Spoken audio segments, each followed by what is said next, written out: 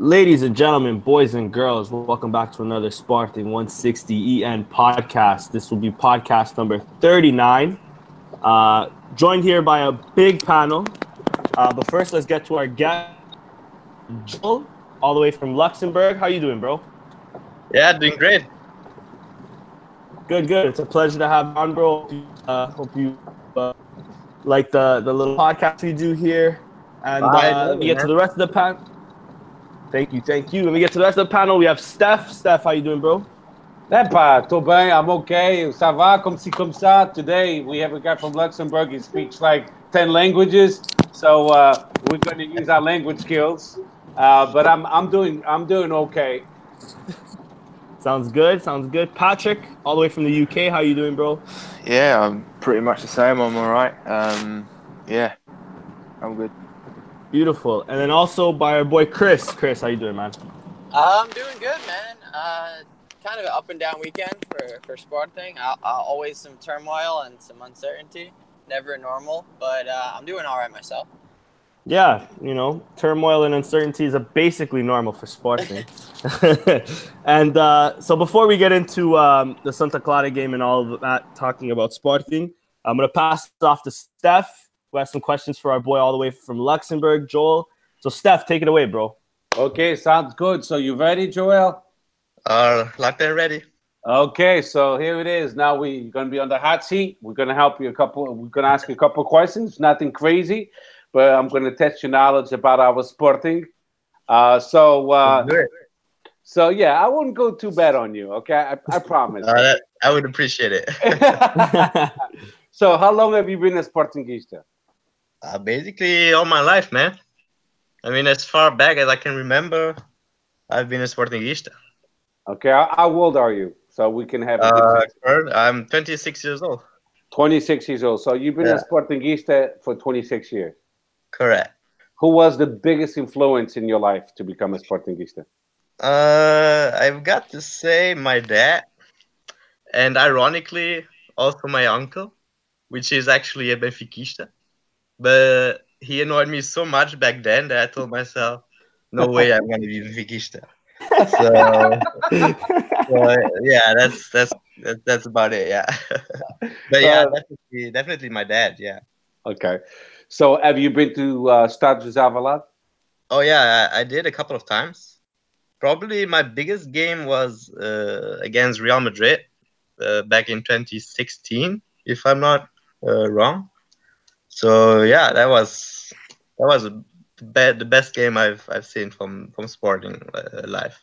Okay, so what was the most memorable game of Sporting? Oh man, just based on the level of screams that I did, I've got to say the 5-3 game against Benfica for the half final for the Portuguese Cup. Oh, Taça de Portugal. Yeah. Okay. And a couple more questions, and then you'll be off the hot seat. Your most favorite player of all times? It could be a player in this season or any other season of all time. I think it's Ricardo Sapinto. Honestly, I really liked it back then. Like the race that he showed when he played for us. Yeah, I think he's one of my all-time favorite players. Okay, good. Good shout. Yeah, good shout. That's a good choice. I like him too. And now, easy question, I think. Who's our team manager? Team manager? Pep Guardiola. I hope. Our team manager. Team manager? Yeah. I mean, you from Sporting. Yeah, Marcel Kaiser. No, he's our coach. The team manager. Okay, I'll give you that. It's Ubet Severino. Oh, yeah. I mean, okay. No, I've got that mixed up. No, yeah, exactly. It's my fault. I should have asked a different way. So now you're up the hot seat. Danny, back at you. All right, bro. Well done. Hey, we'll just get straight into the Santa Clara game. Sporting won 1-0. Our starting 11 was as followed. It was Renan Ribeiro in net, Christian Borja, Mathieu, Sebastian Coates, and Christowski in defense. We had Doumbia, Bruno Fernandes, and Wendell in midfield. Acuna, Rafinha on the wings, and Bas Dost up front. Joel, seeing as you're our guest, I'll throw it to you first. What did you think of the game, bro? I honestly think that we quite dominated for most of the game. Actually, I think we played a lot through the wings.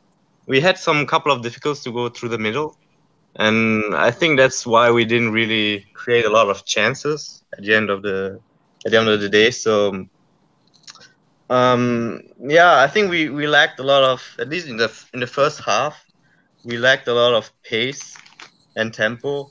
Like we really didn't like get the ball fast to the other side, and Santa Clara always controlled the defensive play that they had. So yeah, I mean, it was actually quite a tough game, you know. But yeah, we luckily we ended up scoring on a what was again the Rafinha goal, assist by Bruno Fernandes after a throw-in. So a quick play again. That's what I was mentioning, the lack of pace, and yeah. What else can I say? There actually wasn't much to say about the game. It was actually quite a boring game, but yeah. Yeah, agreed. Yeah, I agree. It was pretty boring. Anyways, we'll try to keep this rolling though. Patrick, what did you think of the game, bro? Yeah, obviously it wasn't the most entertaining game we'll see this season, but following on from what Joe said, I think we controlled the game quite well. In parts, Santa Clara came and tried to press us when they could, and they kept their midfield very narrow. And by doing that, I think we saw a little less of Wendell and Bruno Fernandes than we would have liked. But in between that, I thought the introduction of Doumbia was quite interesting over Godelli, because I think we found a different kind of flow. I think he's a more mobile player and flexible in the way that we can operate with possession. So that aspect of the game was quite pleasing to see, and because obviously Santa Clara tried to pack in their midfield and make things difficult for us to find the likes of Endo and Bruno Fernandes, I think we saw some interesting combinations down the wings as well, with Rafinha, Christowski and Acuna and Borja, who's impressing me every week. So, there are a few nice things and to take from the game, as boring as some may find it. I thought it was still a well won game in which Sporting were the dominant side. We got a clean sheet, which is relatively difficult to attain under Kaiser. So a clean sheet, 3 points. I think that's all that matters. Coming out of it, I mean, Santa Clara are a difficult team, so they could have caused us troubles in different ways, but we skipped past that and got the win. So it's something you'll take, isn't it? So quite happy with it. Yeah, agreed. And Chris, just like Patrick said, Santa Clara is a really good team. They're actually in the top half of the table. I believe they're in 8th, if I'm not mistaken. Yeah. So, but what did you think of the game, Chris? Yeah, I mean, as mentioned, obviously the game itself wasn't anything crazy, but what I took away from it more were certain individual performances. I thought Rafinha was excellent. Obviously, I really think that he has cemented himself as the starter out on that right wing. Now there's obviously news that Diaby potentially could be sold. I don't really know how it took Kaiser this long to realize that Rafinha was a better, more dynamic option. And he also has a bit of ability to whip one in from outside the box. A bit of a finishing ability that I don't think Diaby really has. And I think he's more dynamic, kind of taking guys on one-on-one as well. So, I mean, overall, he's just a better option. I mean, we've been shouting at him to play him more. And I think it's kind of kind of cemented now that he's the man moving forward, which is definitely a positive to take away from it. I thought Doumbia was excellent, especially in the first half. He kind of gets himself into trouble when he tries to do a little bit too much dribbling. So I think that is kind of where he kind of fell off. I do think Kaiser was too quick to pull him out. Obviously, he wasn't quite as good in the second half, but I mean, I don't really think he deserved to be subbed out. But it was nice to see Miguel Luis get some time. But especially defensively. I mean, Doumbia brings so much more to the table than Goudelli does. I mean, Goudelli's a traffic cone out there defensively, and Doumbia was constantly winning the ball back. He had more interceptions, tackles, balls won than anyone else on the field. So it was kind of refreshing to see our number 6 play with that kind of, ball-winning tenacity that, a number 6 really should have. Those are characteristics that you kind of need from a number 6, in my opinion. So it was refreshing to see that. I mean, obviously, he still has a lot to grow, decision-making wise, offensively, a lot to grow. But the kid's young. He finally got a chance to start, and I definitely think he made the most out of his opportunity. And hopefully we see more of him. And Goudelli is another guy who's been rumored that they're not going to buy him permanently from his Chinese team. So, I mean, there's no reason to play him at this point. We know what he is. We know what he's capable of. We've seen it too many times, and I think that it should be Doumbia going forward. Definitely think he earned it.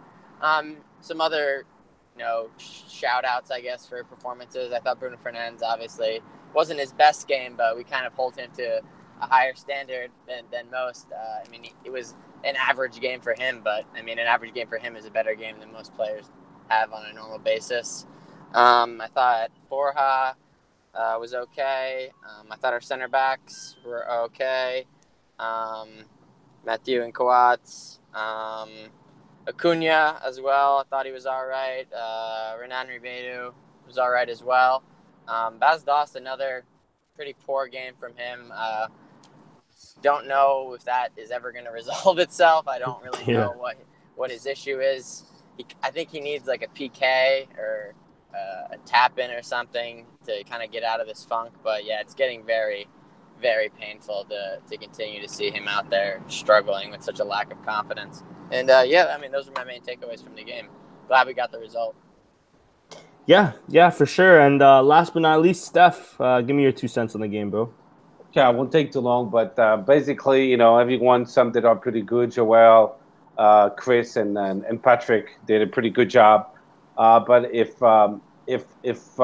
we had to have a winner, definitely it would have to be Sporting. I mean, I counted the dangerous plays. Sporting had a total of 1, 2, 3, 4, 5, 6, 7, 8 dangerous plays against 2 from Santa Clara. And I'm talking about possibilities of goal, imminent goal.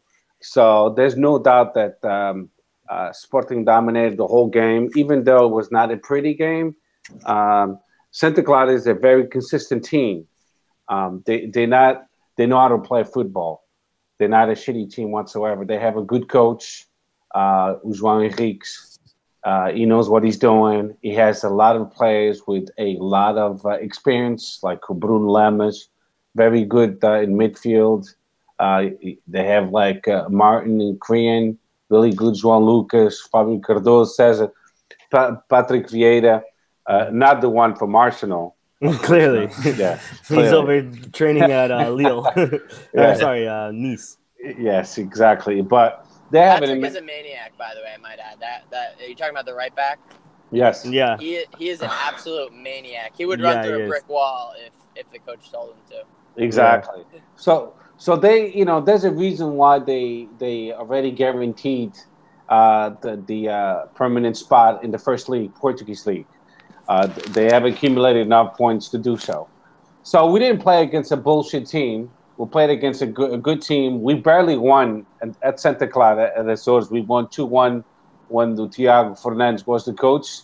Mm-hmm. And if you guys remember that game, I don't even know how we won. We got very lucky.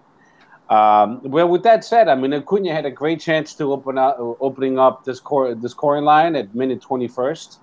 And then after that, minute 33rd, and a direct kick, Mathieu, he could have scored as well.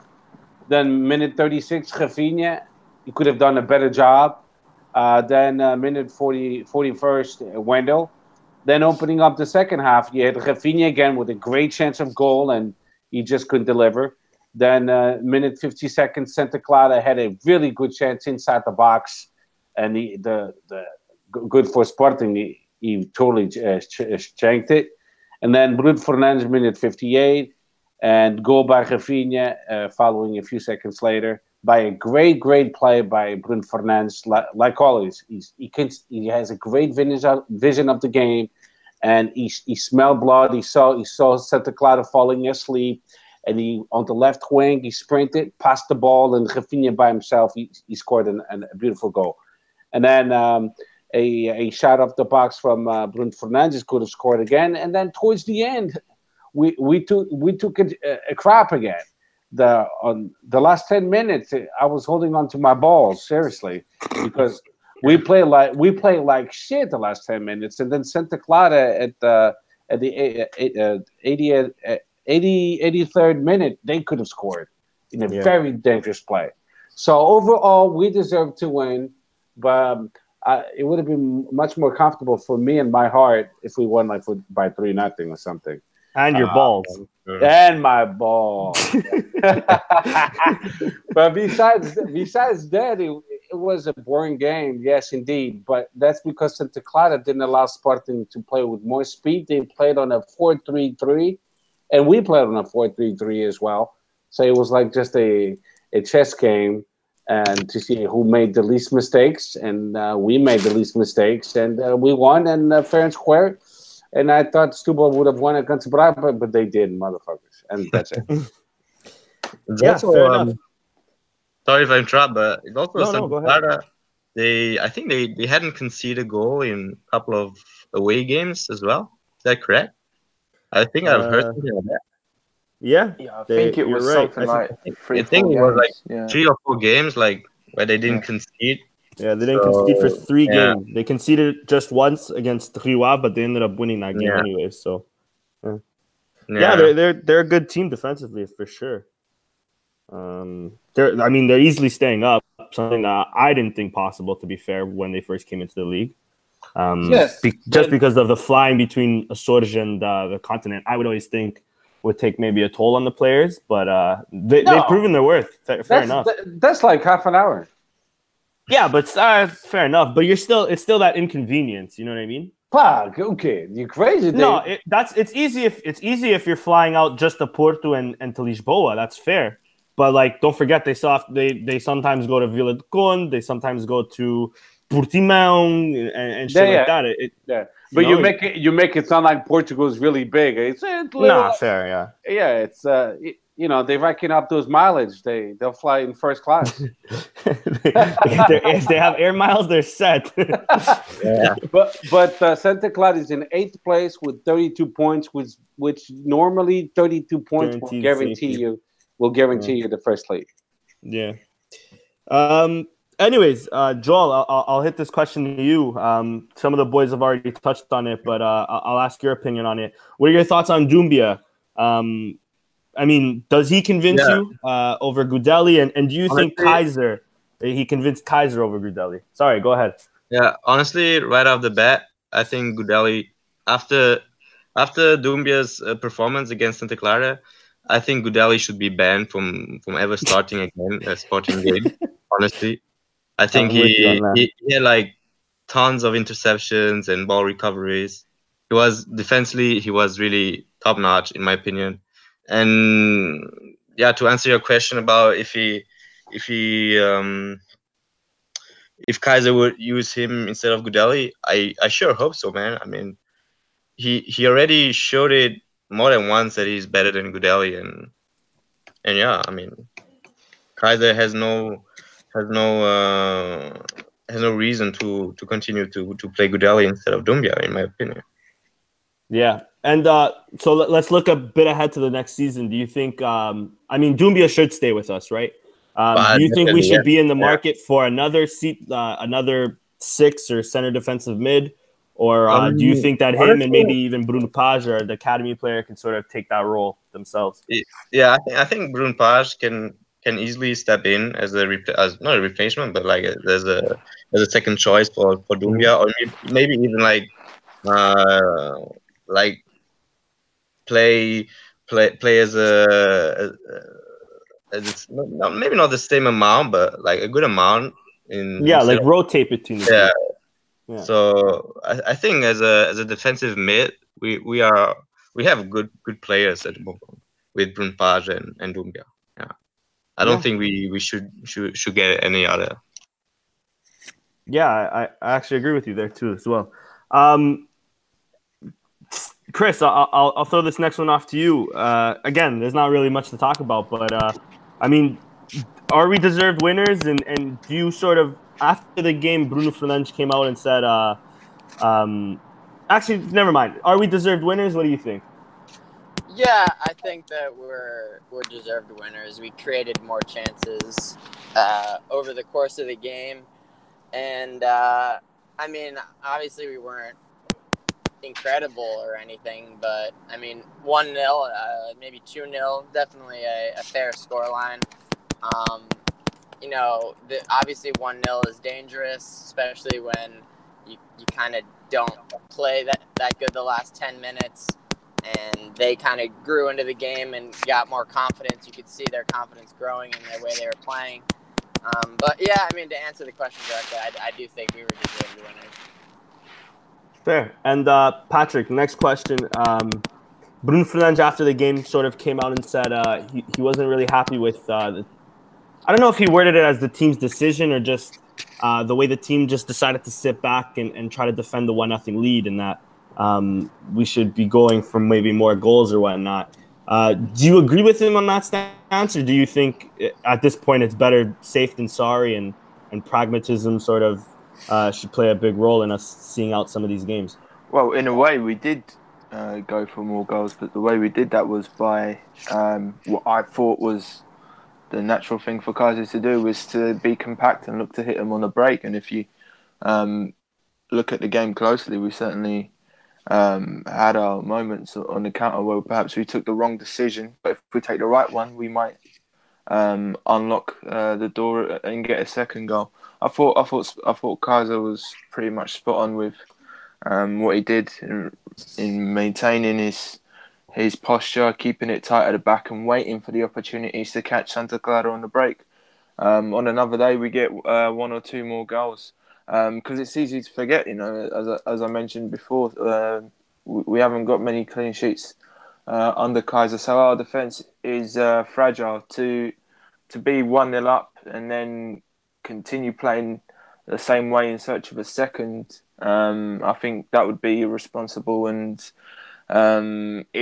that's what would be said anyway had we done that and conceded and drawn the game 1-1 potentially. So I thought Kaiser was right to do what he did, and you know, as I said, barring 1 or 2 decisions, perhaps we walk away from that game with an even bigger scoreline, 2 or 3-0. We just didn't get those decisions in the final third correct. But yeah, I'm happy with how the last few minutes unfolded. I could certainly see what Kaiser was going for. Yeah, and I agree with you as well. And Steph, last question really on this game, sort of a hot button topic. So if anybody has their 2 cents to throw in, please throw it in. I unfortunately didn't watch the end of the game, but I seen clips, and then everybody was talking about it on Twitter about the Jovan Cabral situation, how he was warming up basically the entire second half. They told him to suit up, and then they never ended up throwing him in. It's actually the second game in a row where we only play 2 subs. The kid seemed visibly pissed.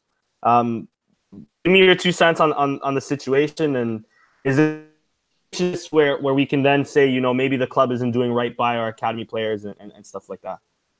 Yeah, that's actually a really good statement.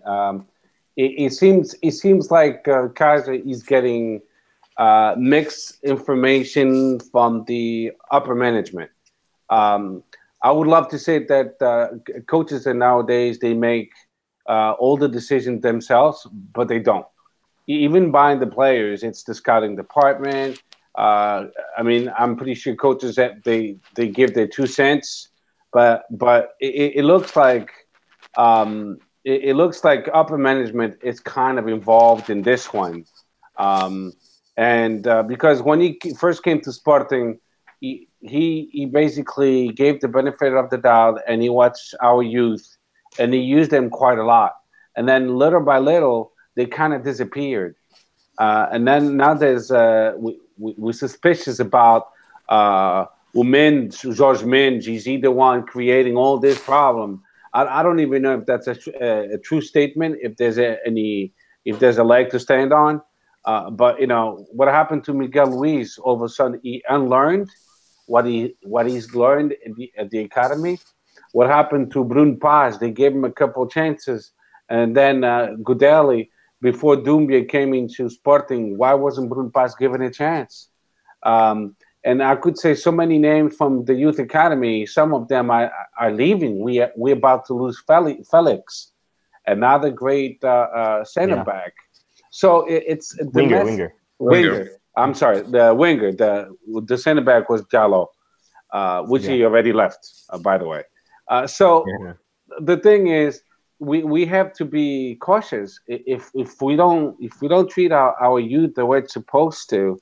I'm not saying to promote all of them all at the same time, because we do know that's impossible. But for sure, everybody agrees that Diaby doesn't belong to Sporting. So therefore, we could be testing someone from the under-23 team. At this point, we have only 8 games left. If we count the Taça da Liga, then it's 9. And possibly 10 if we make it to the final. But if I'm Kaiser, I'm testing the youth now. I'm putting aside Diaby, Gudelj, those players. I'm not counting on them no more. Okay, it sucks that we have to pay their salary, but you know what? Put them on the bench and start testing the youth that we have, which is very promising, which you'll have to rely on next year because we got no money. So therefore, if you buy 1 or 2 players next year, I would understand that. But it has to be quality players. Buying garbage players, it doesn't pay off because we see it now. Everyone is like, why would you buy Diaby? Why would you buy Goudelj from China? If he went to China, there's a reason why. Because he's not that good. You know what I mean? So all I got to say is I feel sorry for Jovan Cabral. Because he was super motivated. He was scoring goals. He was making the difference when he first came in with Peseiro. And all of a sudden, you take away soul and motivation, and of course, he's going down the hill. He feels like they gave up on him. Calling him to the A squad only and practicing every day with this A squad, that's great if it's the first steps of your career. But then when you have the taste of playing 90 minutes and now they take it away from you, that's a stab in the back, and you're not progressing. You're going backwards, actually. So that's how he feels, I'm pretty sure. And when you treat our young players like that, made it in Sporting, like shit, then they will feel like shit. And I sympathize with them, and I believe in our youth.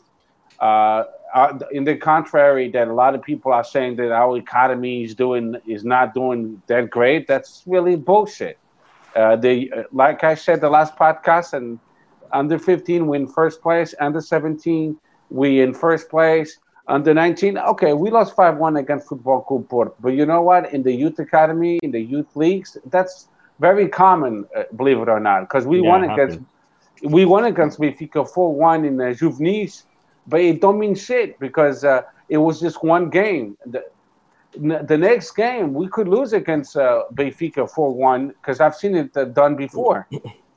So, it's a question of being it's a young team, and when they start losing and they go after the score, and then they open up, and it's easy to be Goliaths. But, with that said, to finish it up and to wrap it up, Kaiser has to do a much better job in managing our youth.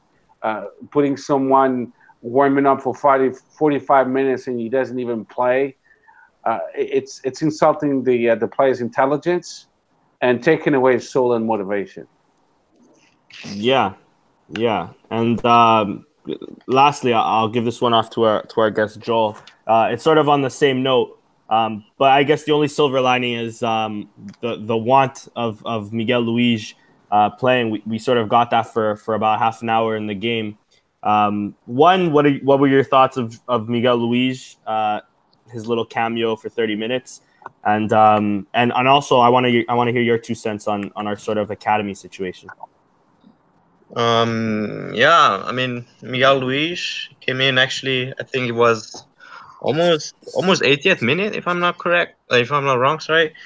So yeah, not even 30 minutes he had to play. So I mean, from the couple of minutes he had, I think he already showed potential, but yet again he showed that he can give more to Sporting. So yeah, I like the couple of minutes he had. At least better than last weekend where he only had like what 3-4 minutes. So that's already an upgrade. Maybe next weekend he'll have another 10 minutes additional to that. But yeah, what pissed me more off was that Kaiser subbed in Diaby against Borja. So what I didn't understand was why not give Jovan a chance, like he said before, like we have nothing to lose. We only have 8 matches left.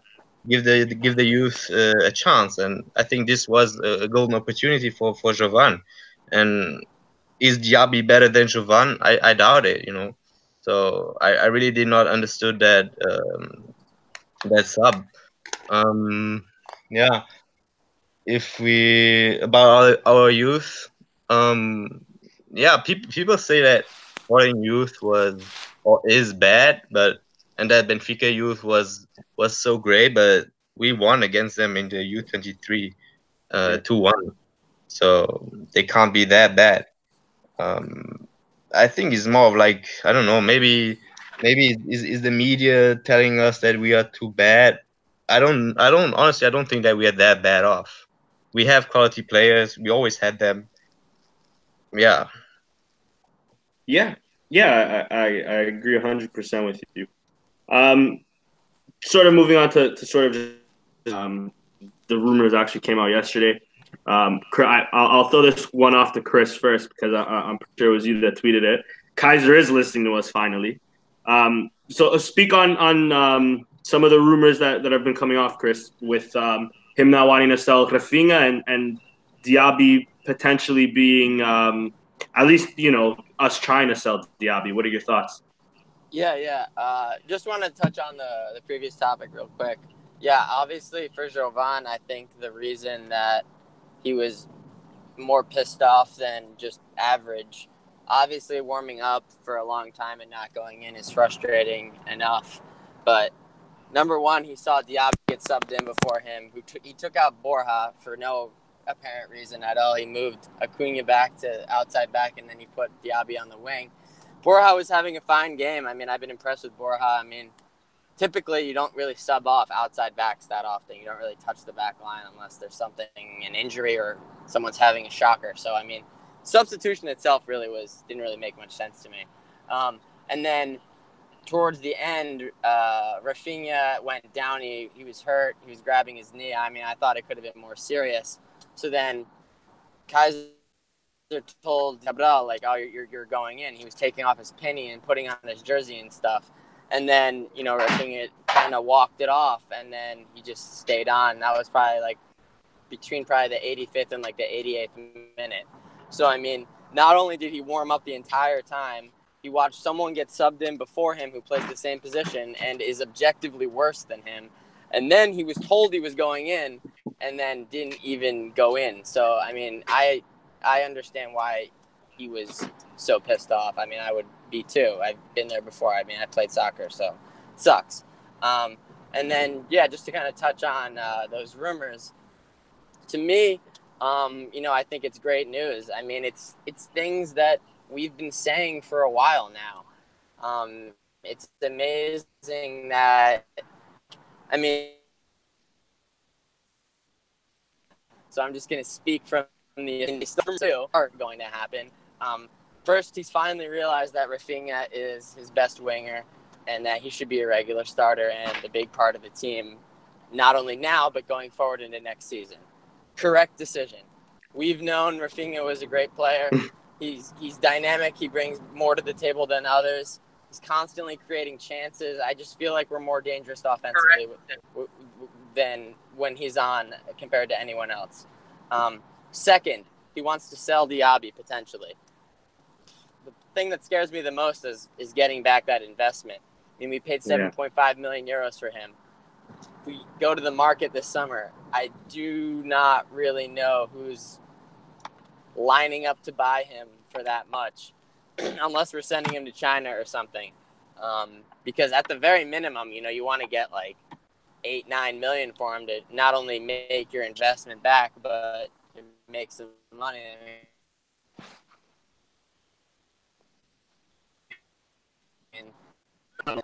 Same performances, but I mean, I think we need to sell to. I think in one of the articles I read, Turkish clubs are interested. So I mean, that's a good sign because they typically have money. So I mean, if Galatasaray wants to pay us 9 million for him, I'll drive him to the airport. Well, actually, Turkish teams are sort of breaking down. Like Besiktas hasn't paid some of their players and stuff like that. So I don't know if it's still the same. Pep had to leave. Apparently, when Pep did leave, he paid for some of the players' fucking salaries. No. Like, here, I'll leave, but here's the money. The staff, there you go. The staff, exactly. Yeah. So I'm not. I guess that's not necessarily a good sign then, but I mean. But that might only be Besiktas, to be fair. I think I'm being a little too general when I'm saying that's Turkish. It might just be their situation. Yeah. Besiktas has financial trouble. I think one of the other two big ones is. I think Fenerbahce as well, because even they're like fighting relegation even right now. Yeah. So all right, it's got to be Galatasaray. Hopefully, or even that new team. What's their name? Besiktas or whatever their name is. That's been challenging. Que vá para o caralho e que a gente receba o dinheiro, mais nada. I agree, man. I agree. And then the final part of that, like 3-part rumor, basically was, I don't remember the players exactly. I don't have them in front of me. I believe it was Diogo Souza, Abdul Conti. There's Bruno Page, Paulinho, João Silva, and Pedro Mendes. Okay, yeah. So, I mean, I agree with all of those. It's a bit surprising that it's Diogo Souza and not Maximiliano.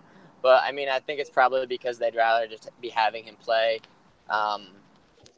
90 minutes with the under-23s. I mean, he's really not gaining much by just sitting on the bench for the first team as opposed to playing 90 minutes for a keeper. And, I mean, at this point in the season, I don't really think that he's going to switch the goalies. So, I mean, I guess I'm fine with that. But, the other ones, I definitely think that those are all players that have excelled for the under-23 team. Bruno Paz really bossed that game against Benfica. I watched it. I thought he was the best player on the field. And it's definitely a position that we're relatively thin, so I definitely think that he should get his chance. And, I mean, as we touched on, there's 8 games left. There's really not much to lose. There's not much to gain. So why not see what you have in some of these players on the big stage, because you're going to need to rely on them more next season, just based on the way things appear to be trending. So I think that is very necessary and the right decision. I would have liked to see them earlier, but I mean, credit where credit is due. Better late than never. So I mean, I would love to see those players in the first team more. And I really would like to see Pedro Mendes. I think I mean, Baz Dost forgot how to play, and Luis Felipe, I don't know if he is at this level. I don't think he's a player that should be. I mean, maybe as a depth option, a 3rd, 4th striker for Sporting, but I mean, he's our second option right now, and I mean, he's really not the answer. So I'd love to see someone else. Paulinho, I think, is good as well. Abdul Conti, I mean, I think he slots in more as an outside back at the senior level as opposed to center back. He can kind of play both, but I think he's more of a left back. So hopefully that means Jefferson will be leaving in the summer. So, I mean, positives for sure. I guess we got to wait and see how it shakes out. Definitely good, though, for these guys to be integrated during an extended break so that they have more time to practice, hopefully acclimate with the first team, the players who aren't away with the national teams, so that they can, hopefully get some minutes once the league starts back up again. Yeah, exactly. And Steph, I'll actually pass it off right to you as well. Sort of same question, only with the youth players. Like I meant, I'll say it again. Diogo Souza, Abdul Conte, Bruno Page, Paulinho, João Silva, and Pedro Mendes apparently are being tested and looking at as being an option for next season. Even rumors earlier this week of Alvalade, who's currently on loan at Paços Ferreira. What are your thoughts on some of these youngsters coming back or playing for the senior team? Well, I like it. We all know that's because we have, I believe, 10 of our players from the A squad going to the international meetings with their countries, and that's why they've been called to the A squad, which is a good move. That's the way it's supposed to be. A test. Now you have this whole week because I think Portugal plays on Friday and Sunday. Yeah. We play the Ukraine and then Serbia. At home, both games, which makes sense. That was actually very good logistic-wise. All of the Stadio de Luz rigged. Yeah, well, when was the last time there was a game at Alvalade? I can't remember. Yeah, I know, and that's the one thing that it bothers a lot of Sportingistas, even Portistas. Why is it always at Stadio de Luz? I have no clue, but at the same time, I do have a clue why. Because for the São Portuguesa, they have to pay Benfica to rent the stadium, and it's a hefty rental fee. So there it is. You guys can Google it and look at it yourselves, and you'll see how much it is. Just make sure you're sitting down when you look at it. But it's like once you look at it, it'll make sense. It'll click. You'll go, that's what I did. But coming back to that, I mean, that's the way I love it. That's the way it's supposed to be. But we have to be realistic.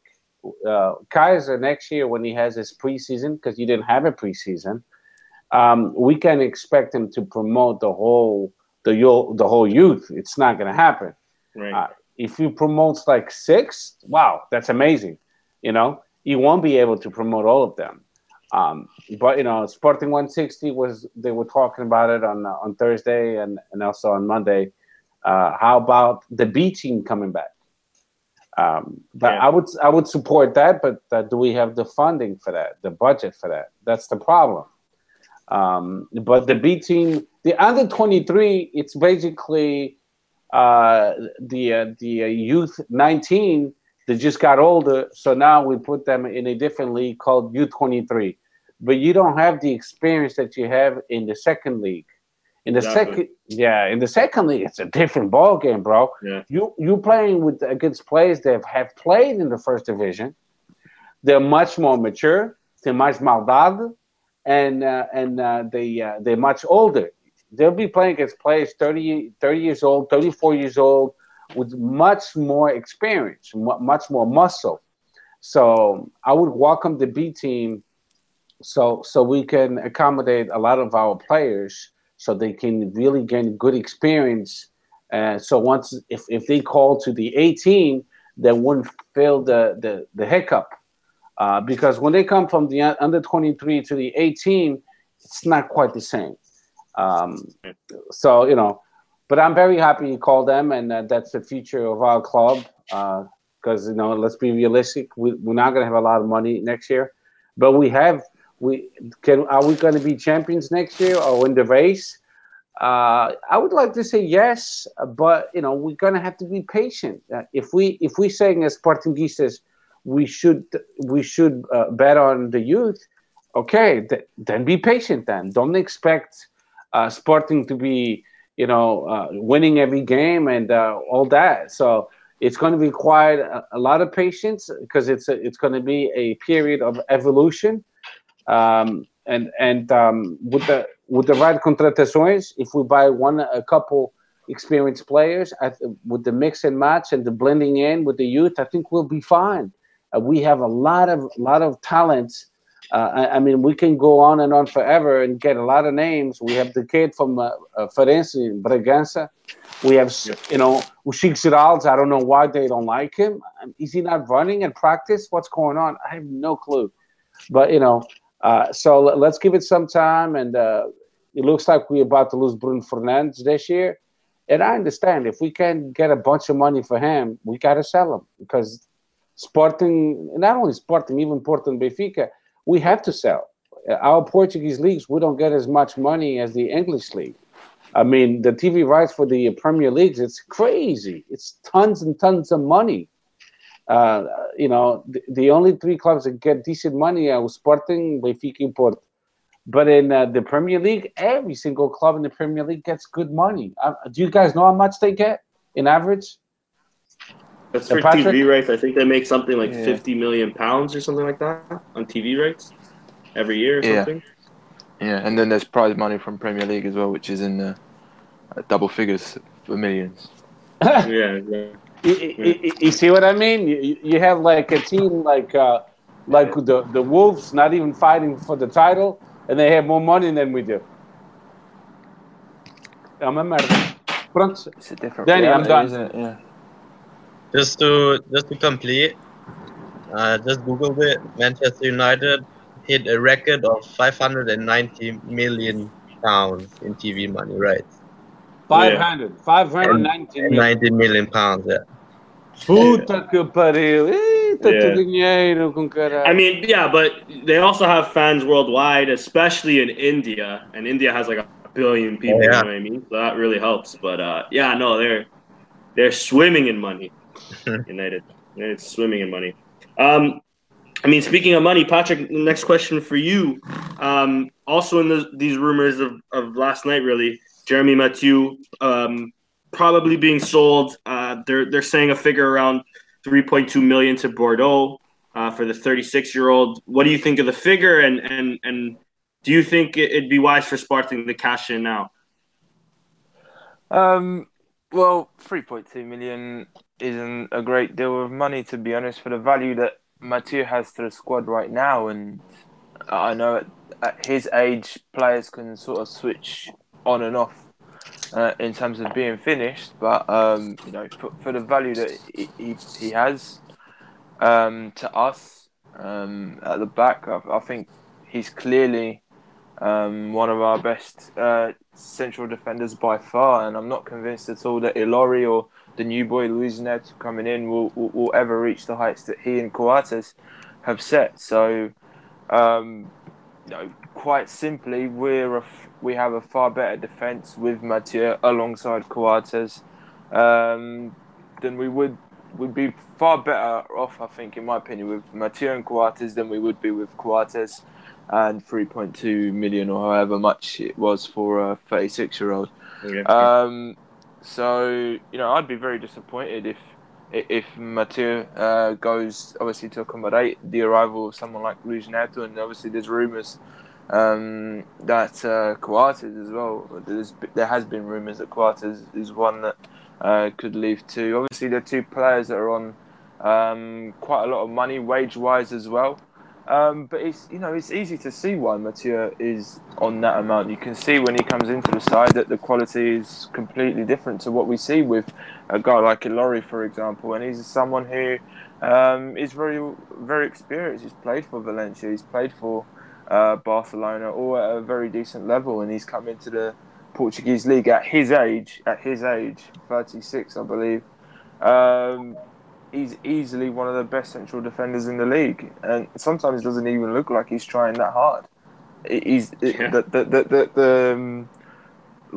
The gap between him and other central defenders in the league is that high. So, I think we're good there. I really wouldn't be looking to sell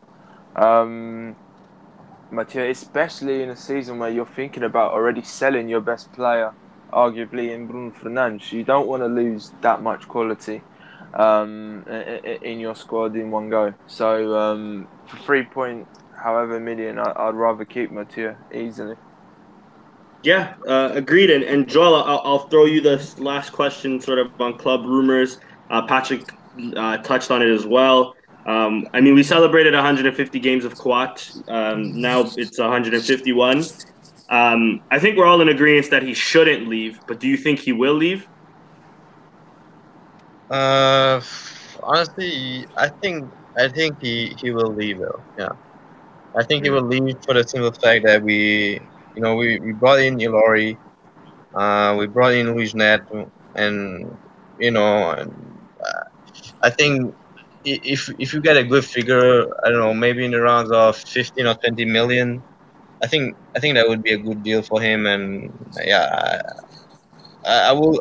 I see him going to clubs such as, I don't know, maybe the Russian league, or maybe clubs of second scale clubs. So yeah, I do believe he's on the verge of leaving in the end of the season. Yeah.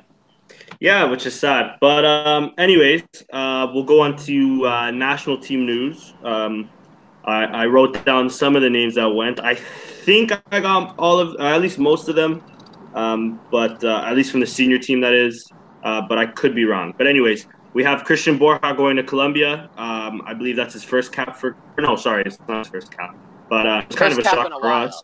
In a while. Yeah, first cap in a while. And from Carlos Queiroz, funny enough. We have Sebastian Coat going to Uruguay as normal. We have Idrissa Doumbia going to Ivory Coast. Acuna going to Argentina. Ristovski to Macedonia. Bruno Fernandes, our own representative team. But then we also have Luis Maximiano, Terry Correa, and Miguel Luis going to our under-20s.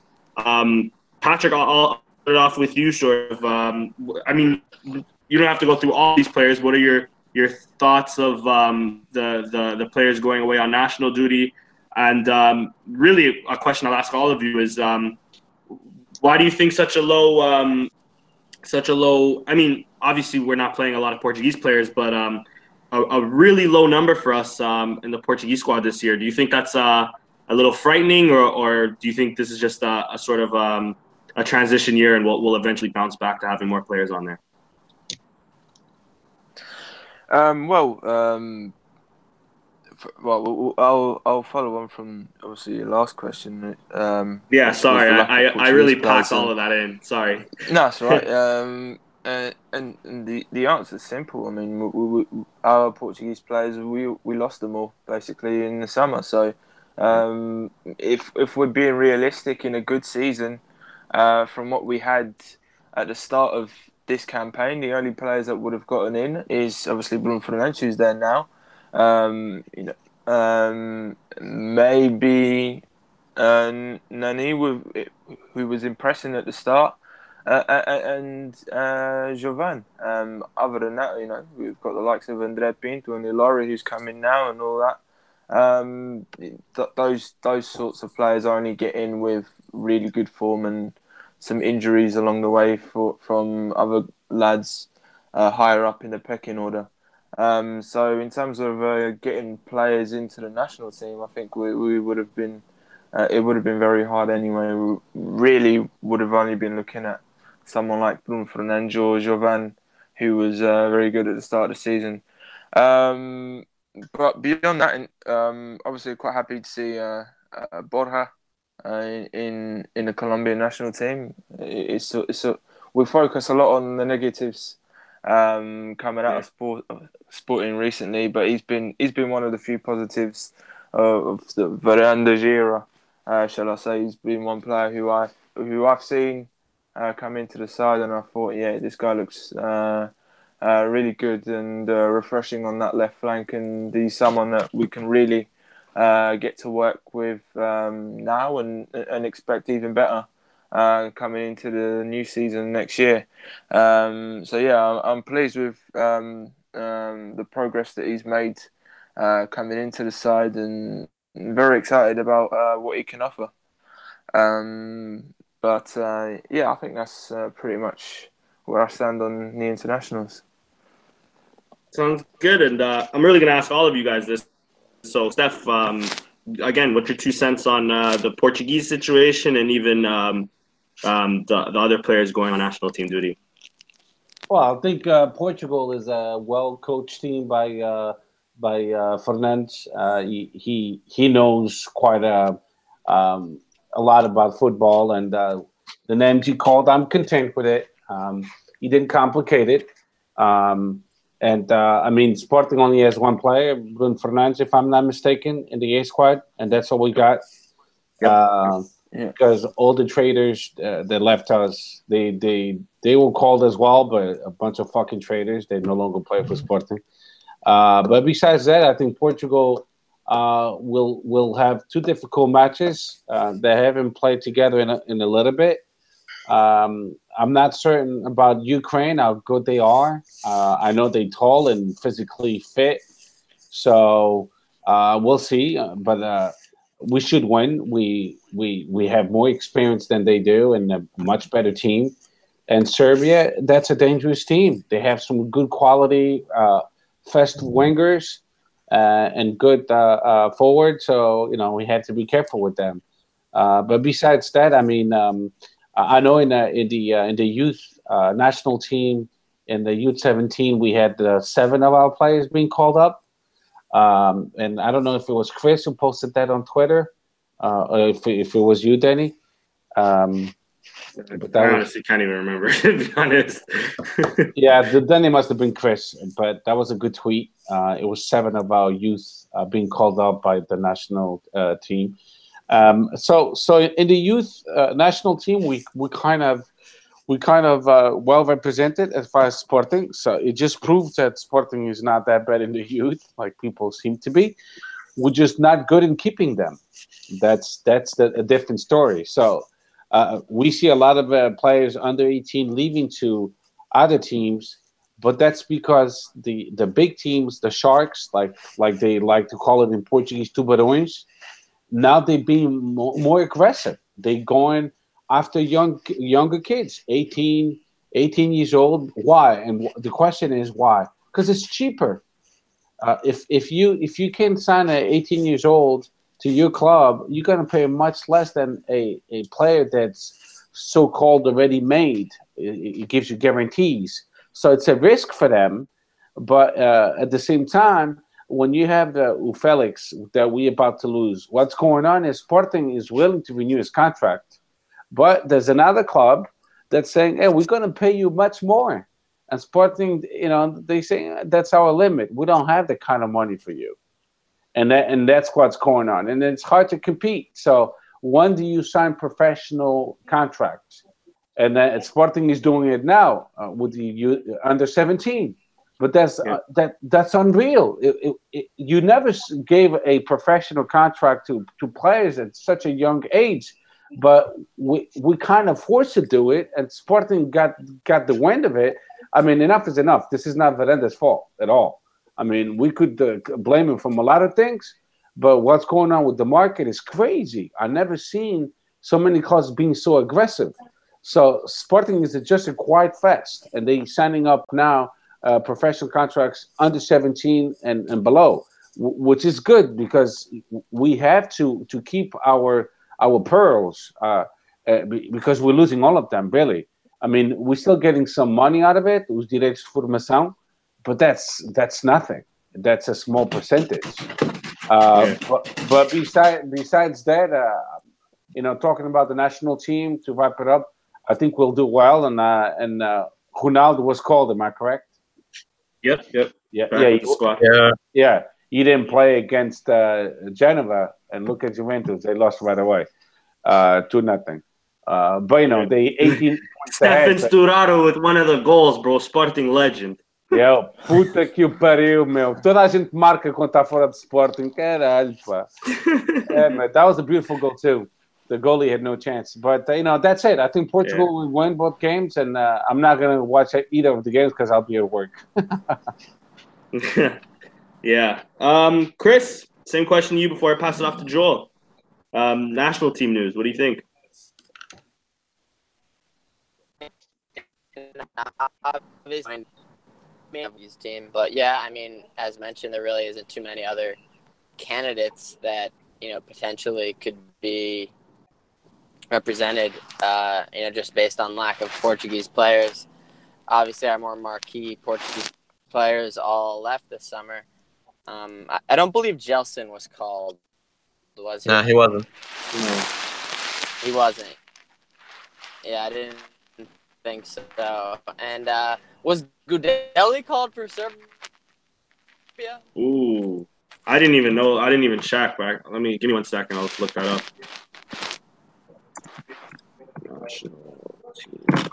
Because interesting. I know. I mean, I don't know how much depth they have at center. But it would be interesting if Titch definitely give Ukraine their players. I definitely think that they'll be the better team of the two that we face. But yeah, I mean, it's kind of there's a lot of new faces in the Portuguese team, and I'll include Ronaldo in that because I mean they played the whole Nations League. Ronaldo wasn't there. Obviously, there's new players like João Felix. I mean, Bruno Fernandes hasn't even been starter for the national team, so I'm interested to see what our lineup looks like. Yeah, I definitely think that we should be winning these games, but I saw someone point out as well, it's very early in the campaign. It's the first two games against theoretically two of the better teams in the group, and then later on in the campaign, when it really matters and it gets down to it, we're going to have to travel to Ukraine and travel to Serbia, which is not the easiest task. So we kind of have to take care of our business at home. They'll only have 3-4 days to train, get familiar with themselves, the new faces in the team. And, I mean, the pressure will be right on because if, you drop points now, it could come back to bite you in the ass later. Even finishing second sucks because then the playoff is kind of a lottery for the Euro. And obviously we got to get back in the Euro to defend our title. So, yeah, they'll be thrown into it right away. Yeah, for sure. And last but not least, Joel, same question, national team news, and also your thoughts on Portugal, because then I'll ask you guys what you think the upcoming results will be. Yeah, I mean, the lack of Portuguese players or sporting players being called to the Portuguese national team, I think is a direct backlash of what happened last summer, obviously. And yeah, but it's good to see that we still have quality in our team, with so many players going to the national squad. I think that's always a good sign. What else? What was Rezo's question again? Sorry. And just your overall thoughts of the Portuguese national team and just like Yeah. Christian Borja going to Colombia and stuff like that. I thought it was quite interesting to see Diego Souza being called up. Yeah, that's I a think good point. That's his first call up, right? Yeah. Yeah, so might be interesting for our attack since basically the last couple of years we only had Ronaldo and Eder. Thank God for the goal he scored in the final. But yeah, basically we kind of lacked a striker, so I quite like that alternative that we have now. Apart from it, yeah, I think we're gonna win. I think we're gonna win both games. We have to say we are the better team against Ukraine and against Serbia. We are the better team in my opinion. So yeah, we have to get the 6 points here. Yeah, I agree with you. And quickly, Chris, prediction on Portugal, Ukraine, and Portugal, Serbia. And Gudeli, I don't think was called up. I've been looking everywhere. I don't think he has been. Okay, well, just wondering. Yeah. Ukraine, I think we win 3-0, and Serbia, I think we win 1-0. 1-0. That'll be a more difficult game, I think. Yeah, agreed. They have good players. Even that the kid that's on loan from Benfica, they called up what's his name, Jovic. Yeah, he's been tearing up Europe. Yeah, I'm hoping he scores a big goal against them in Europa League. Anyways, Patrick, also passing it off to you. What are your predictions on Portugal, Ukraine, Portugal, Serbia? 2-0 against Ukraine, 1-1 against Serbia. Ooh, bold. And Steph? I'm going to say 2-0 and 2-0. Nice. Keeping it consistent. And last, really, on team news is I know it's pretty serious stuff, but I mean, it's sort of seeming like a WWE event happening at Sporting as of lately, with club officials and all of that getting beaten up constantly. Not to mention the coach that threw a medal at a Sporting fan that has yet to be punished for that, but that's a different story.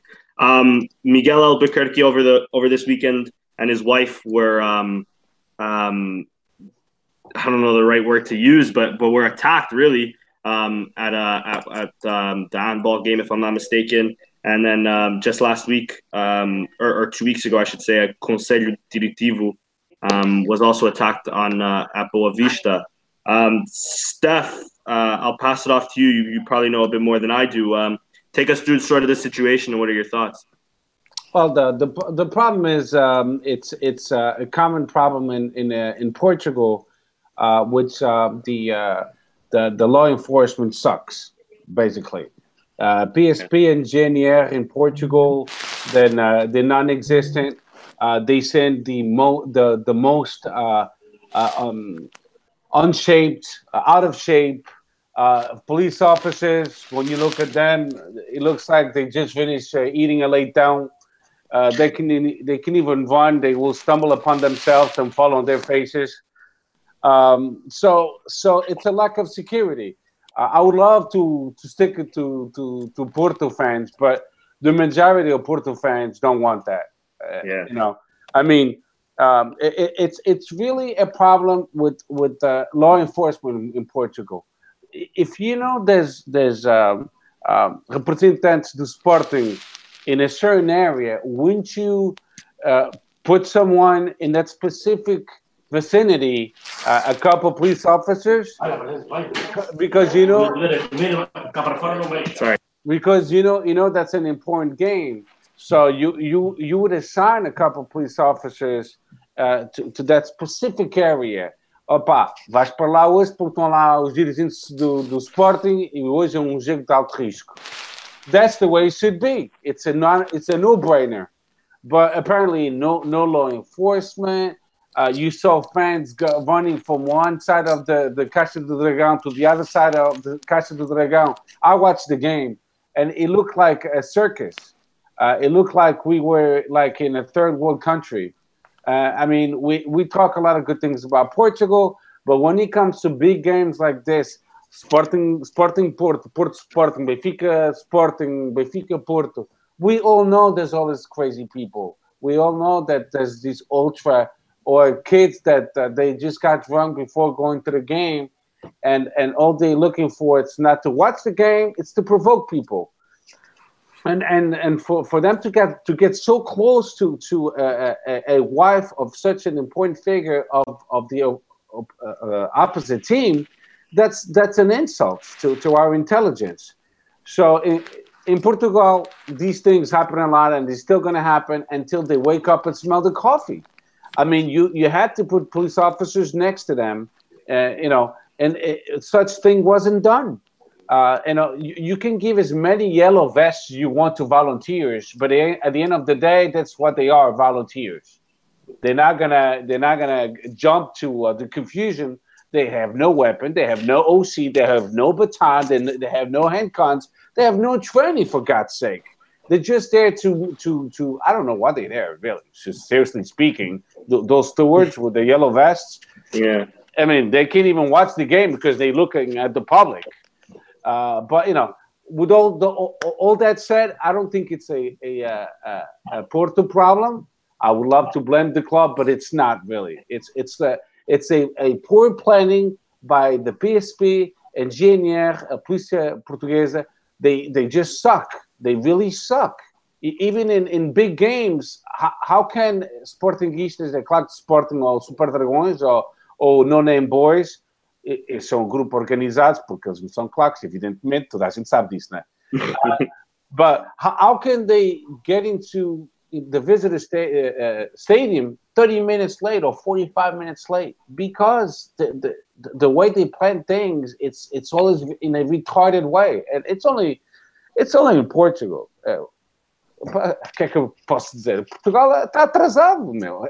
Foi sempre assim, e sempre será assim. I mean, getting up this topic, every summer we have fires. We have Portugal burning from Algarve all the way to Minho. Yeah. And they still haven't figured it out. That's because it's poor planning, really poor planning. They have no fire hydrants no meio do Pinhal because it's too expensive to install the PVC pipes. Well, you paying the money regardless later when you're trying to put down the fires. But anyway, it's a Portuguese problem and it'll never go away. Mas que é vergonha, é uma vergonha do caralho. É vergonha. Yeah. All right. Fair enough. And with that, I think we'll move on to Twitter questions. I think you hit the nail right on the head, Steph. We'll start off with Kevin at Magic Montero 10 on Twitter, and I'll ask you this question to Joel. Sorry. Do you think Sporting should try and adapt to a 4-4-2 like many title-winning teams in Portugal have done? Or this is my part really. Or do you think with the players that we have at our disposal and Marcel Kaiser, we should stick with the 4-3-3? What do you think, Joel? Or even 3 at the back? Currently, I don't think that they should play a 4-4-2 because we don't have the players currently to play such a role or such a tactic. Sorry. Yeah, I think it really depends on how a coach wants to play. He either makes a tactic to suit the players or other way around. In this case, I don't think that we have the players to. Currently, we don't have the players to play a 4-4-2. Maybe next season, if we get, or if we sell Bas Dost and we get a couple of good strikers, yeah, why not? We can try it, But currently, I don't see us playing a 4-4-2. In my opinion. Yeah, I actually agree with you there as well. Next question, a 3-part question, comes from Chris, our last guest actually last week. You guys can go follow him at CR28_SCP. Steph, I'll give this first one to you. Thoughts about what the new board intends to do? Their signings have been minimal but very good, except Luis Felipe, and doing a lot of work to revive our academy. So yeah, Steph, speak on that. What are your thoughts on what this on Frederic Varandas and what his board, what you think his board intends to do? I think the board intends to do because the Kaiser, it's someone they themselves picked. So I think they're going to stick with him for the preseason. They're going to give him the preseason, and they're going to give him a full season. Well, unless he does really bad, then he gets fired. But that's what I think the board will do. And since we're really short with money, the only logical solution will be betting on our youth and just buy 1 or 2 quality players. Don't go crazy in buying a ton of players that we don't even know how to pronounce their names, and we don't even know if they're good or not. We have to Google it and research it, and who the hell is this guy? So, that's what I think they're thinking about. I think they're listening to the general public, or they finally seen the light at the end of the tunnel. And if that's the case, then I think he'll captivate more Sportingistas because we have 95,000 that didn't pay their dues. So that's a lot since he became president. So he needs to do something to get all the Sportingistas back and all that money that flow into the club. So that's what I think he'll do.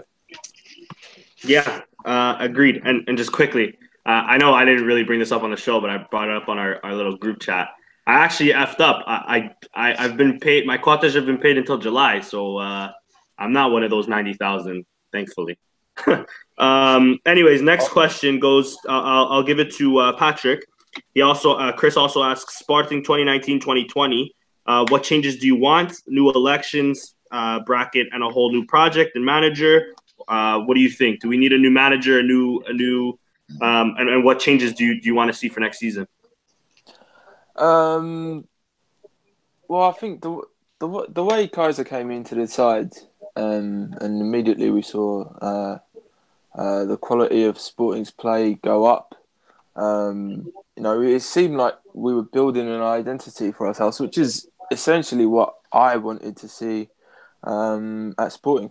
For one reason or another, that seems to have disappeared halfway through, and we're sort of just strolling towards the end of the season now. It's a very weird mood that the Sporting's in at the moment. But essentially, what I'd like to see is to see Kaiser or whoever the manager may be. I think it will be Kaiser at the start of next season. I want him to, try to begin painting that sort of picture again that he did when he first came. And obviously, he'll have the benefit of the transfer window to cherry pick. Well, not cherry pick the players that he'd like. Obviously, he'd end up picking up Busquets and whatnot. But he can sort of begin to formulate a squad in his mind and start moulding things in a way that he'd like. So, that's what I want to see Sporting do, because I do think, looking at the squad right now, I do think Kaiser still doesn't have the tools that he'd like to fully implement his plans and his preferences. So we are lacking still. I'd just like to see Sporting, really start to peddle this new identity and something that you can project from the top downwards onto the youth academy. When we talk about revolutionising the youth academy, it's not, in my opinion, that we've got bad players. We're always generating good players, from Gelson to Pudens had he stayed, Rafa Leão had he stayed. We have Jovan, we have Miguel Luis, Daniel Bragança, etc. We have good players. It's just about getting these players in a similar way that Ajax and Barcelona do, getting these players to play a very similar way to the way the first team plays, and then seeing that first team excel regardless of who steps in. I think that's the ideal way of a club functioning.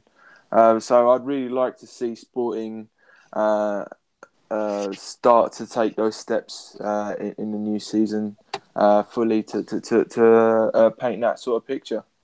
And I would, obviously that means giving Varandas and his hierarchy a good chance in the new season. Obviously there's a lot of friction between, I'd say, two camps. People that don't want Varandas, people that do. But I think the natural thing to do would probably be to give Kaiser and the board a chance in the new season. Agreed. And that actually transitions perfectly into his third question to you, Chris. Chris asks, how can the fans unite? The negativity from fans, can that affect players? Bracket, demoralizing and negative pressure. Isn't that just unnecessary pressure for the board too? Can Varandas ever be accepted by all? In brackets, who needs to forget BDC is in the past, bracket. Basically, can we unite the fans, and is this negativity around the club toxic enough to affect our players? Well, there's an obvious way to unite the club around everyone, and that's to win. Yeah. That's an obvious solution, but it's not so obvious to achieve that solution. I don't necessarily think that it's impossible for all Sportingistas to unite behind Varandas. Obviously I don't think that you'll ever have everyone. I think Bruno Carvalho won with like 80%. So I mean there'll always be someone, but what we really need is a vast majority to really kind of feel united again. I just think that we need to see consistency. That's the main thing. That's one of my main complaints of Varandas is consistency. and just better open communication, taking better advantage of this tool that is social media that I think that Sporting greatly underutilizes. And I think that this club is it's known for being an innovative club. As far as revenue generation and things of the sort, and there's a lot of untapped potential right now.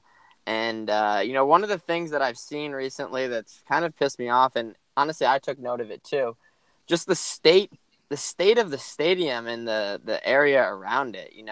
Like the billboards are peeling off, the stadium maps are so sun bleached you can't even read them.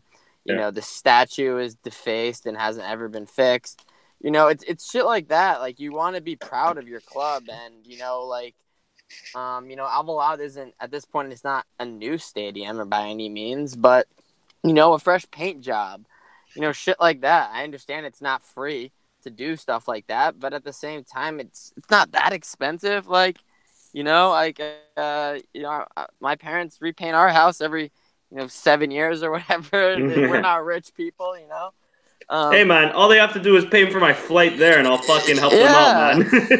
replace the bleached signs, paint the stadium. It's not crazy things, just aesthetic things to just make us proud of our stadium. I mean, just sorry to quickly interrupt, but just to hit on that point too. How long has it been since we've all asked for one color seating?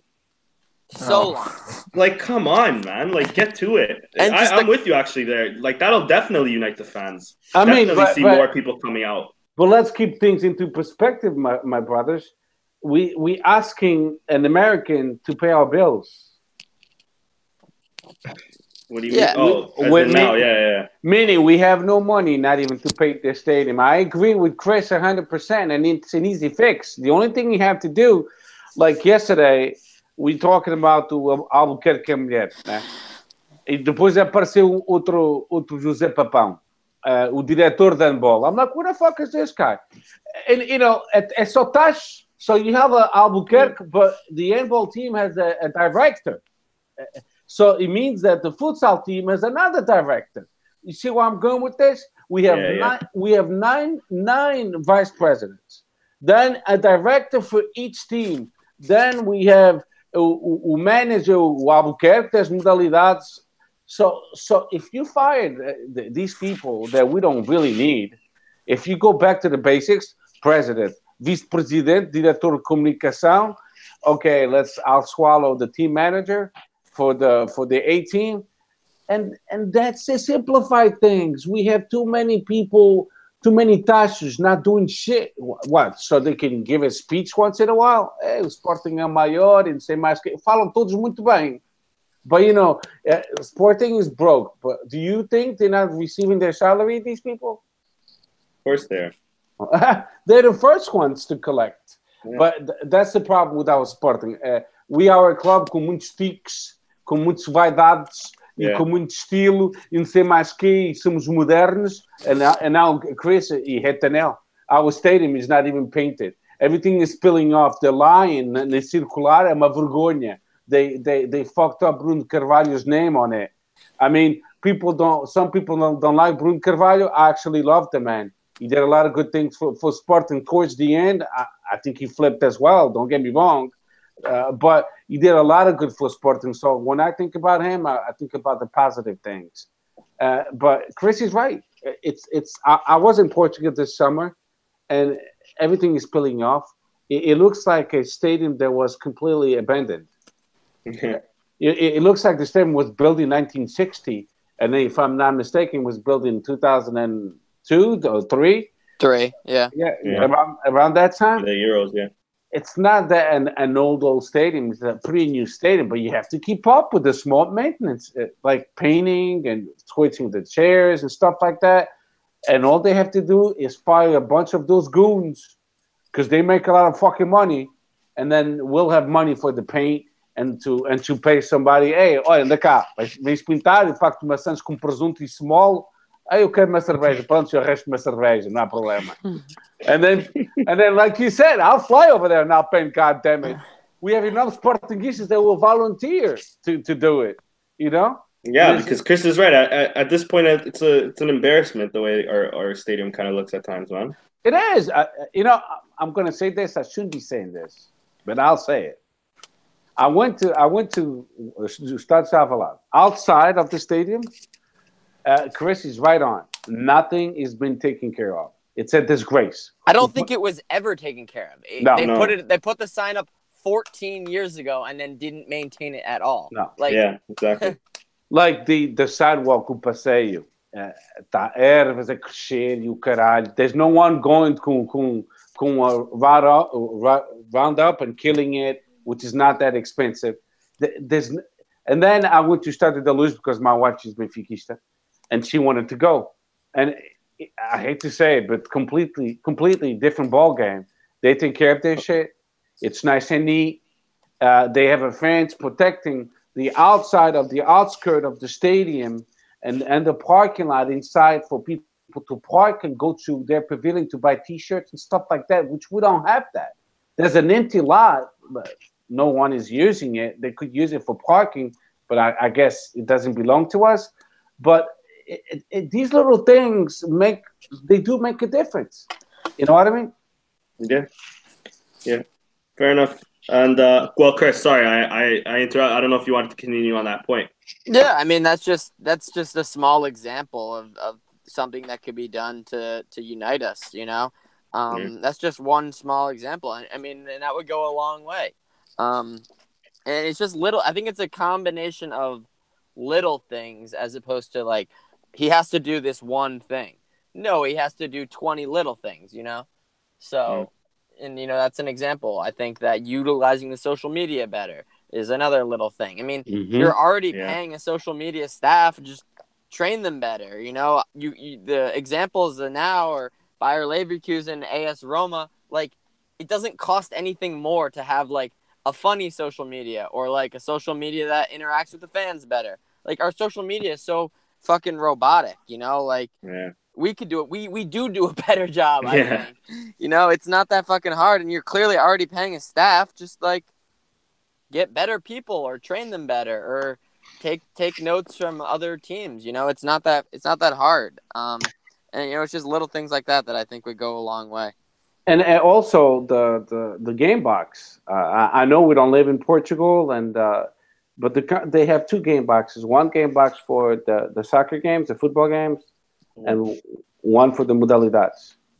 Why not combine them together and make it a more appealing package?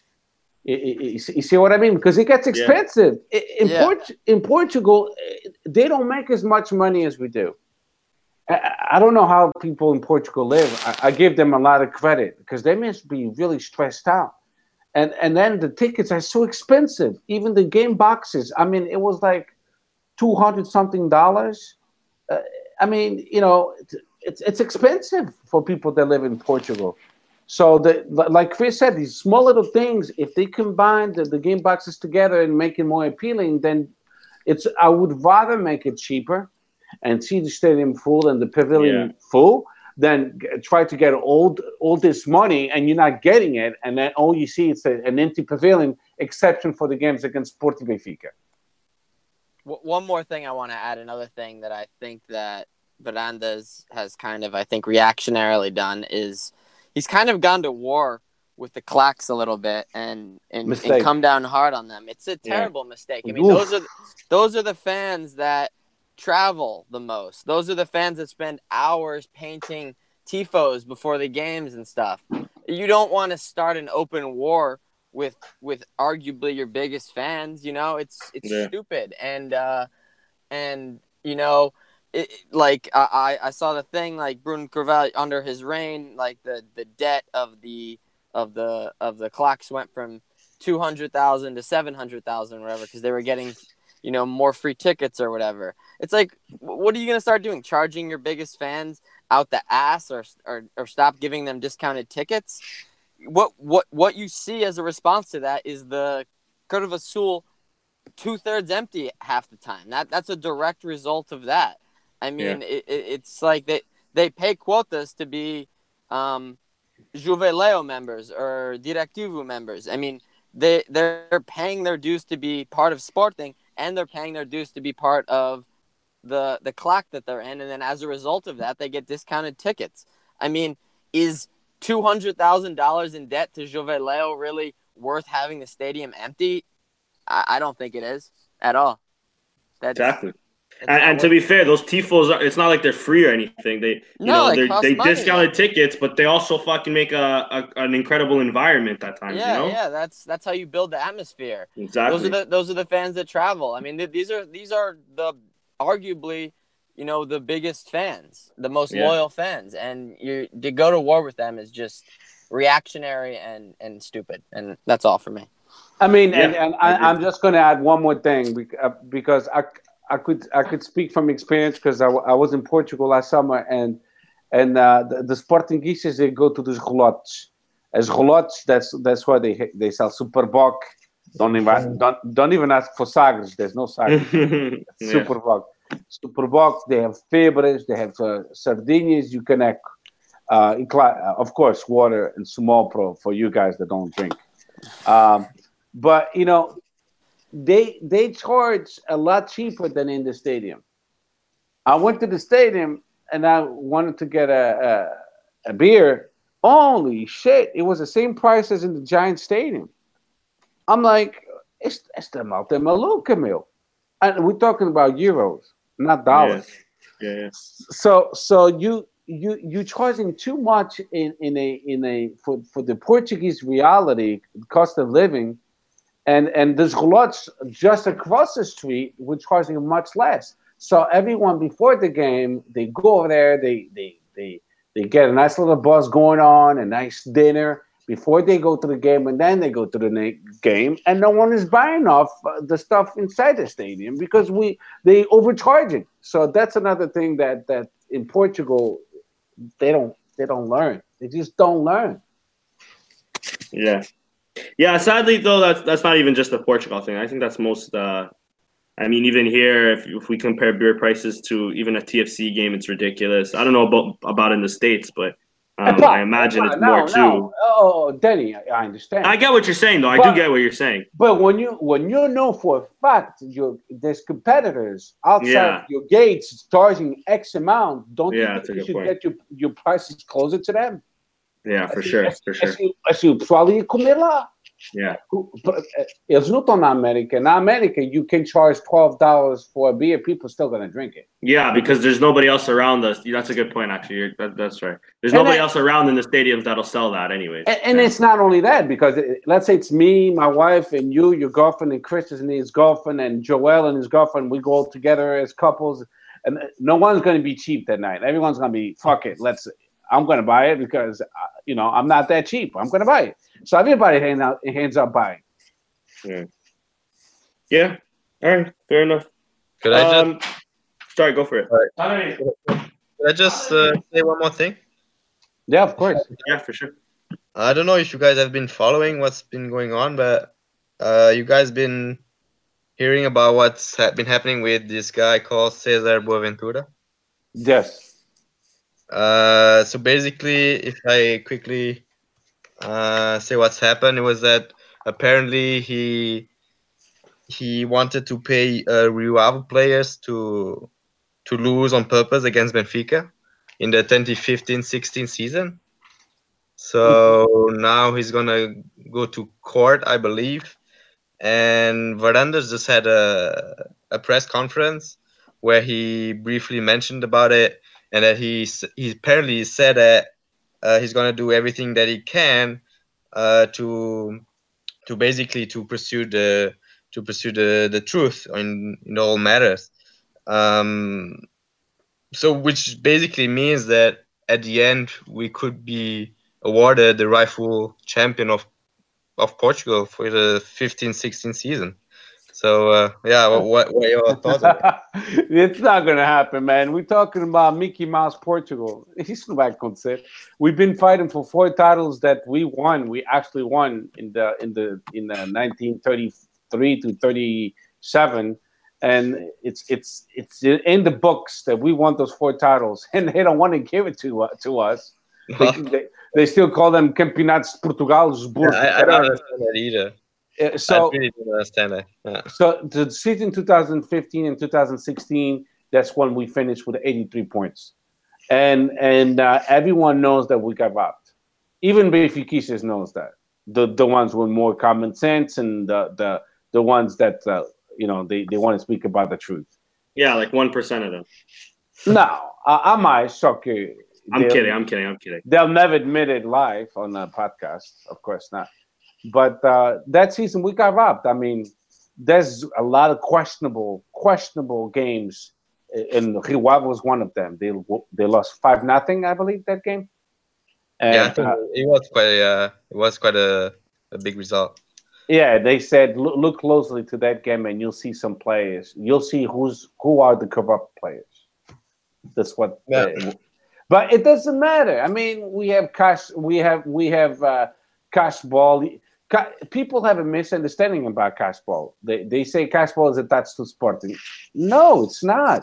Cash ball was a scheme that was going on, and the highest bidder got the services. And the bidders, I hate to say, maybe Sporting was included too, but Benfica and Porto were included too, because the referees in ball, in patins, volleyball, and all that stuff, they don't make a lot of money, so they easily corrupted. So it was a scheme going on, and the highest bidder got their services. And what was the services? A wrong call, or a call that was supposed to be called, like, I don't know if you guys saw the game against o Futebol com Porto e Sporting com Portugal em Oquimpatiscas and perdeu 3-1. You could see a penalty that wasn't called in our favor against Pedro Gil. You saw the player from Porto using his stick and hooking his patin, and he didn't call it. And then 2 minutes later, he calls a penalty against us. He called 2 penalties back to back, bang bang, and then we lost because they have great players. 1-on-1 against Girão, they scored. But the corruption is back in Portugal. They're just finding a different way of using the VAR in their favor. Like now, the VAR, if it's the play is inconsistent, you can use the VAR. Oh, that's the excuse. Oh, the play is inconclusive. We can use the VAR.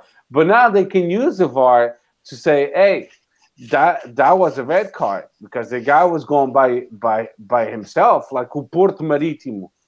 Minute 7, they showed a red card to Lucas Africo. Are you kidding me? A red card? You kidding me? So I Capella, think it's a red. I'm not gonna lie. No, I don't think it's a red at all. But So that I see both sides, but I think it's more of a red because he is last man. But hey, so we're gonna see 20 reds every fucking weekend. That's not a typical play though. But anyways, yeah, I also see your point. It also is soft. The guy does go down soft, like really, really soft. But at the end of the day, the defender Africo has his arm around him, and he doesn't get anywhere near the ball. So. Okay, but who pressed the issue for that red card? What do you mean? It was the VAR. The VAR. Yeah. Okay. That I'm with you there. I agree with you because he first gave him a yellow, right, and a penalty or something like that. Yeah. No penalty. It was just a foul outside the box. Yeah, but I mean, at first, didn't the referee point for the penalty spot or something like that? No, because he was okay. Then never mind. That was a different play. Okay. Yeah, that was before that.